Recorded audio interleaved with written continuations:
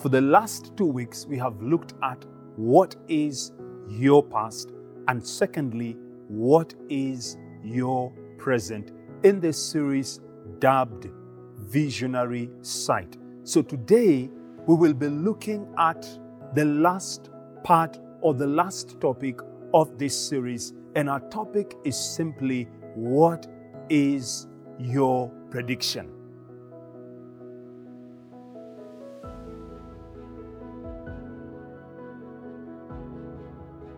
Paul Andrew calls it foresight. Foresight. This he defines as the ability to be able to predict and prepare for the future. The ability to predict and prepare for the future. When I read the scripture in the book of Nehemiah, chapter 2, verse 17, this man called Nehemiah comes out and he says this, "Look, Jerusalem, the city of Jerusalem, lies in ruin. The gates have been burnt down with fire." And he calls upon the people, "Come, let us rebuild the walls of Jerusalem, and we will no longer be in disgrace." Some versions say we will no longer be in reproach. And sure enough, this gentleman called Nehemiah dreamed to build the walls of Jerusalem. And he not only dreamed to basically establish and rebuild the walls of Jerusalem, we see him daring to make it come to pass. So we see two things here, dreaming and daring. And the question is this, are you dreaming and daring concerning your future, concerning your life, concerning the workspace that you are in, concerning the responsibilities that you have at hand, the context and the environment that you're currently in as a person or as a team? I tend to believe that it is important for you and I to dare to dream and bring that dream into reality for the glory and the honor of God. A story is told about two persons whom I would like to share with you at this very moment. Now, who among us could imagine a life without computers? Okay? Who among us could live without computers today? They seem to be everywhere, in every corner, in every office, in every space you get into. Computers are part and parcel of our lives. But these computers are only a recent thing. Just 3 generations ago, the chairman of IBM declared there is a world market for only 5 computers. Yes, only 5 computers. As recently as 1977, the president of Digital Equipment claimed there is no reason anyone could need a computer at home. Now, the revolution was brought to us in a large part by gentleman, the late Steve Jobs, who is renowned as the founder of Apple Computers. Steve Jobs was just 21 years old, and this is basically a challenge to the young people out there, when he and Steve Wozniak invented the Apple computer. Until then, computers were known to be this monstrous mass of vacuum tubes which took whole and entire rooms. Then the two Steves managed to take that mass of tubes and incorporate them into a small box enough to actually fit and sit on a desk. Jobs and Wozniak offered the invention to this company known as Atari.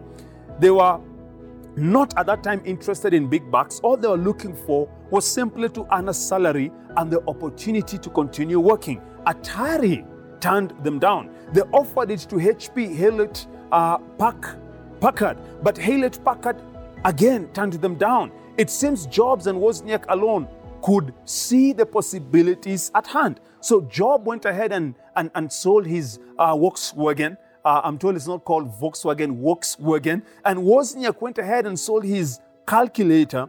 And with $1,300 US, they used it to form the Apple computers. The company was named Apple, as many of you know, in memory of a happy summer Jobs had spent working in an orchard. The rest is history. By all accounts, Steve Jobs comes out as a visionary, and he was spurred on by that vision that he went on to build a successful computer company. But Jobs soon discovered that his vision was to reach fruition or great heights. They needed somebody with a greater management expertise. So Job went ahead and approached this man called John Sculley, then the president of PepsiCo. Now, there was absolutely no reason why this man called John Sculley would leave a highly secure paid position in a world-leading company just to join a bunch of computer nerds in a fledgling industry.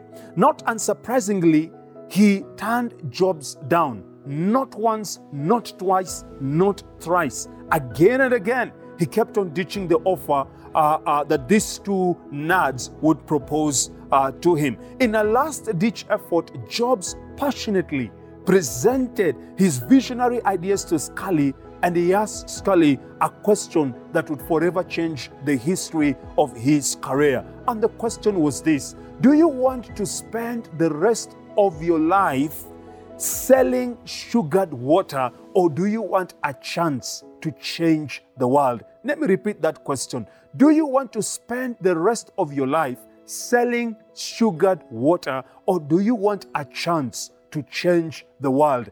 That was the question that lingered in the mind of this man, and for sure, he came and accepted the offer that was given by this man called Jobs, and both of them actually did change the world when it comes to the computers and what have you. And I tend to believe that this is the same question that applies to you and I. Do we want to spend the rest of our lives selling sugared water, or do you need a chance to change the world? I tend to believe, just as Nehemiah changed his world for good, just as he came out and was able to establish and rebuild the walls of Jerusalem, you and I have an opportunity to change our space, to influence our space, to influence our lives and all those that are around us. Proverbs 29 verse 18 says this: where there is no vision, a people perish. Where there is no vision, a people perish. How I pray that you and I will be men and women who will dream, and not only just dream, but dare the dreams that we have. It is possible for you to desire a certain future and work towards it. And I believe that when we do so with God on our side, we will make it happen. So God bless you, even as you choose to look at what lies ahead of you in the next 1 week, in the next month, in the next year. Live your life as if you will die the very next minute. Plan it as if you'll live forever, but live it as if you will die the very next minute. God richly bless you and do you good.